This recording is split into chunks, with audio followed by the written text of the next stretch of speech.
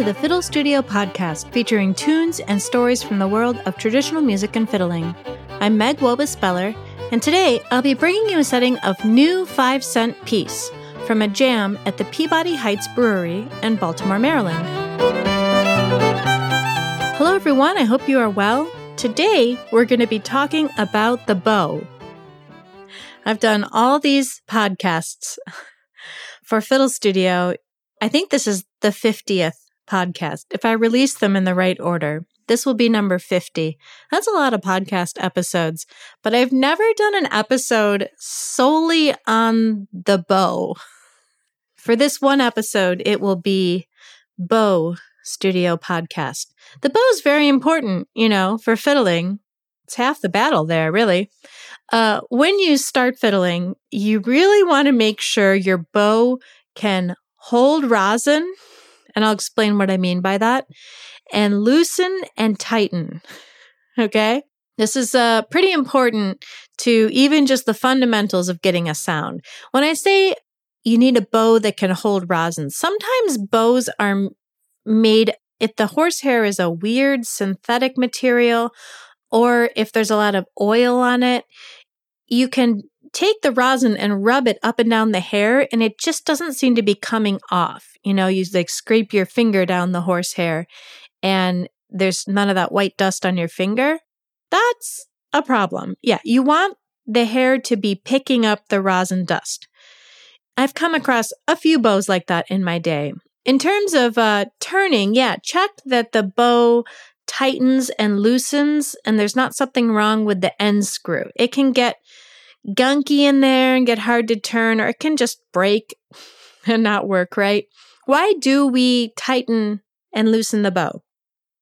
Here's how I kind of explain it to my students who ask me about this.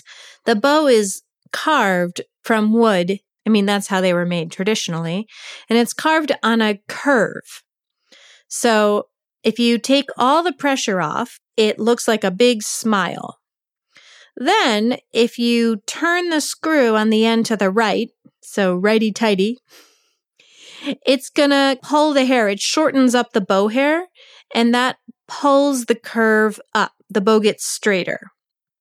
So you straighten it to not quite exactly straight, but to, I call like a Mona Lisa smile, just a very slight curve. Use it like that to play the fiddle, but we don't leave it tightened like that. And the reason we don't leave it tight is because you've put a lot of this pressure on the bow. The bow is carved on a curve, but then you've kind of pulled it to pull the wood straight, and it makes it nice and bouncy and great for playing.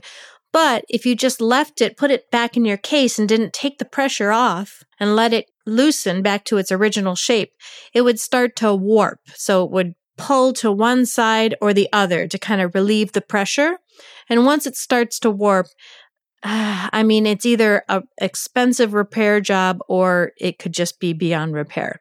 So we relieve the pressure by turning that end screw back to the left, lefty-loosey, and it lets out a little hair, which lets the bow bend back down and takes the pressure off it. Goes back to its natural curve. The rosin, the other important thing, helps the hair stick to the strings. Hair doesn't naturally stick to steel strings. It's got oil in it. If you think about human hair, it's got oil in it. I tell the kids, with their fiddles, don't touch this horsehair with your hands, because your hands naturally have oil on them, and you'll just be putting more oil on the hair. And the oil is not good. You want it to be sticky so it can grab the string and make it vibrate. So you want to put the rosin on there, and that will make it sticky. Of course, I'm sure you can imagine if you make it too sticky, it's also not going to work well. So if you accidentally put too much rosin on, just get a clean handkerchief and rub some of that off. If it's coming off in a cloud making you sneeze, that was too much. Bows do need to be rehaired, maybe every couple of years. If you're playing a lot, you might need to do it every year. I play a lot and then I forget, so it's probably every other year. They can do something to fix a little bit of warping. So if you left it tight and it it's sort of bending out to the side and it doesn't look right, you can ask them. I think they like soak it and set it again. Sometimes you'll also need to get part of the winding or the pad done. That happens to me because I play a lot and I actually sort of wear the pad away. It's like the part right above the frog from my finger pressure. Maybe I'm pressing too hard on the pad there. I need to get that replaced every couple of years because I wear right through it from playing so much. The materials they use to make bows, they have the horsehair, and I guess I just read when I was researching this that they like horses from colder climates because they have thicker hair. So that's what they use for that. No horses were hurt in the making of your bow. Yeah, it's just from their tail. They get a haircut. I have to tell the kids that sometimes because they're worried.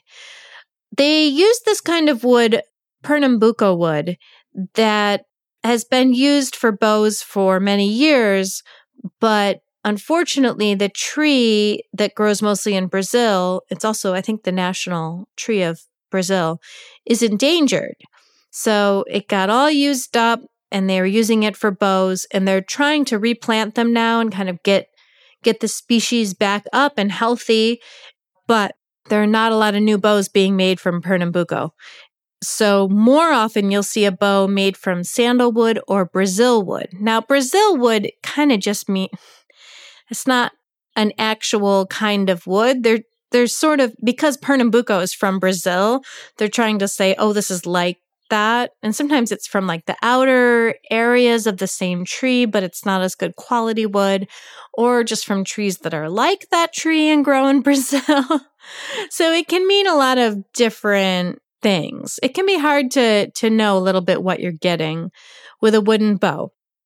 If you're looking at bows, you probably also want to look at carbon fiber bows. You know, they make these bows out of carbon fiber now, and they do a great job. They're very resilient.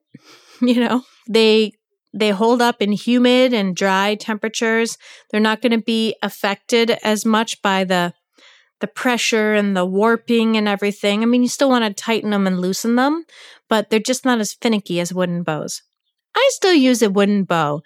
They average about 60 grams, so bows come in different weights. And I use a heavyweight bow, so my bow is maybe like 63 grams, but people will use them 57, 58. It's not a huge range. If I was playing a lot of Mozart, I might have a lighter bow, but I play just a lot of really heavy styles, dance, fiddle, klezmer, and I love having a heavy bow. I feel like I don't have to put as much muscle down into the string to get a really big sound, and my sound is big. I mean, it might not sound that big on this podcast. If you're in the same room, the kids they cover their ears. My violin is pretty loud. It's hard to predict what kind of bow is going to sound best with your violin and for the way that you play your violin. So you really want to take your instrument to a shop and try a lot of different bows. And if you have a couple favorites, especially if they're different weights or different styles, see if you can bring them home and try them for a week and then go back and try some bows again, see what feels good and what sounds good. And if you can, bring a friend, listen to them play with the different bows. But really, it will be up to the way that you play on your instrument. There's a bow out there that'll probably sound a little better than the others. Bows. I did do, if you're looking for bow grip information, there's an episode on bow grip. I think it's episode 35. You can go check that out. Our tune for today is the New 5-cent piece, also called New 5 cents or just 5 cents. This is the tune about 5 cents. It's a Cumberland tune, sort of the border region of Kentucky, Tennessee. So that was in the mountains, and then also found in Missouri. And we'll talk about that a little. In Kentucky, it was played by the fiddler Isham Munday, born in 1879, and I guess played this tune.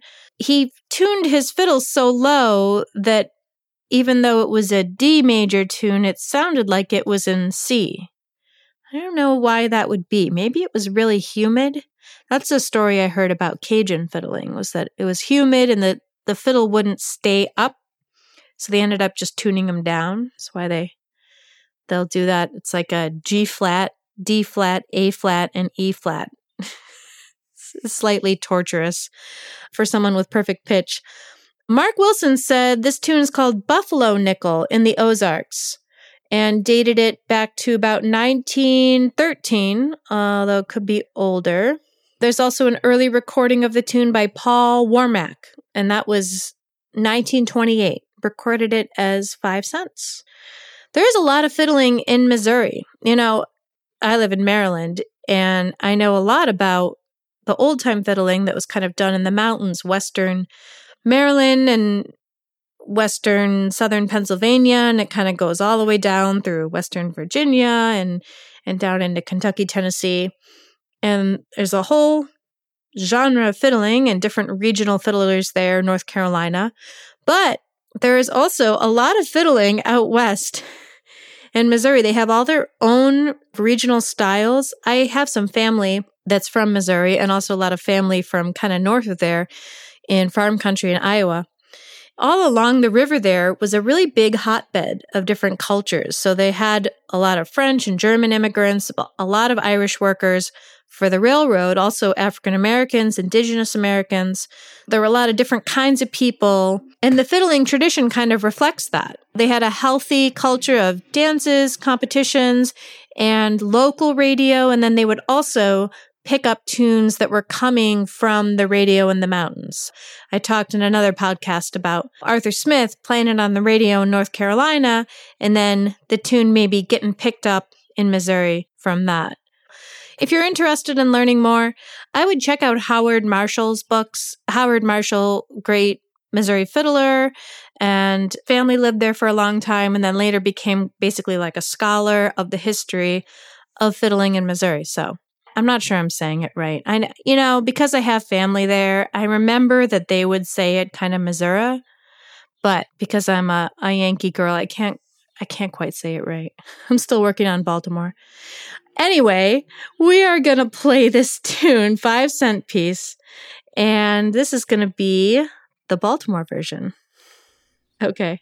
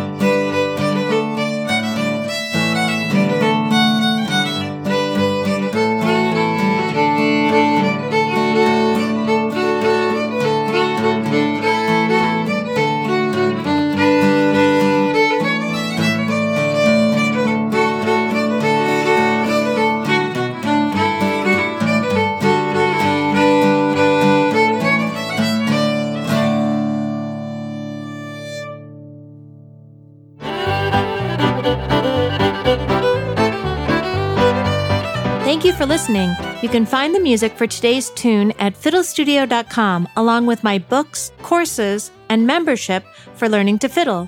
I'll be back next week with another tune for you. Have a wonderful day.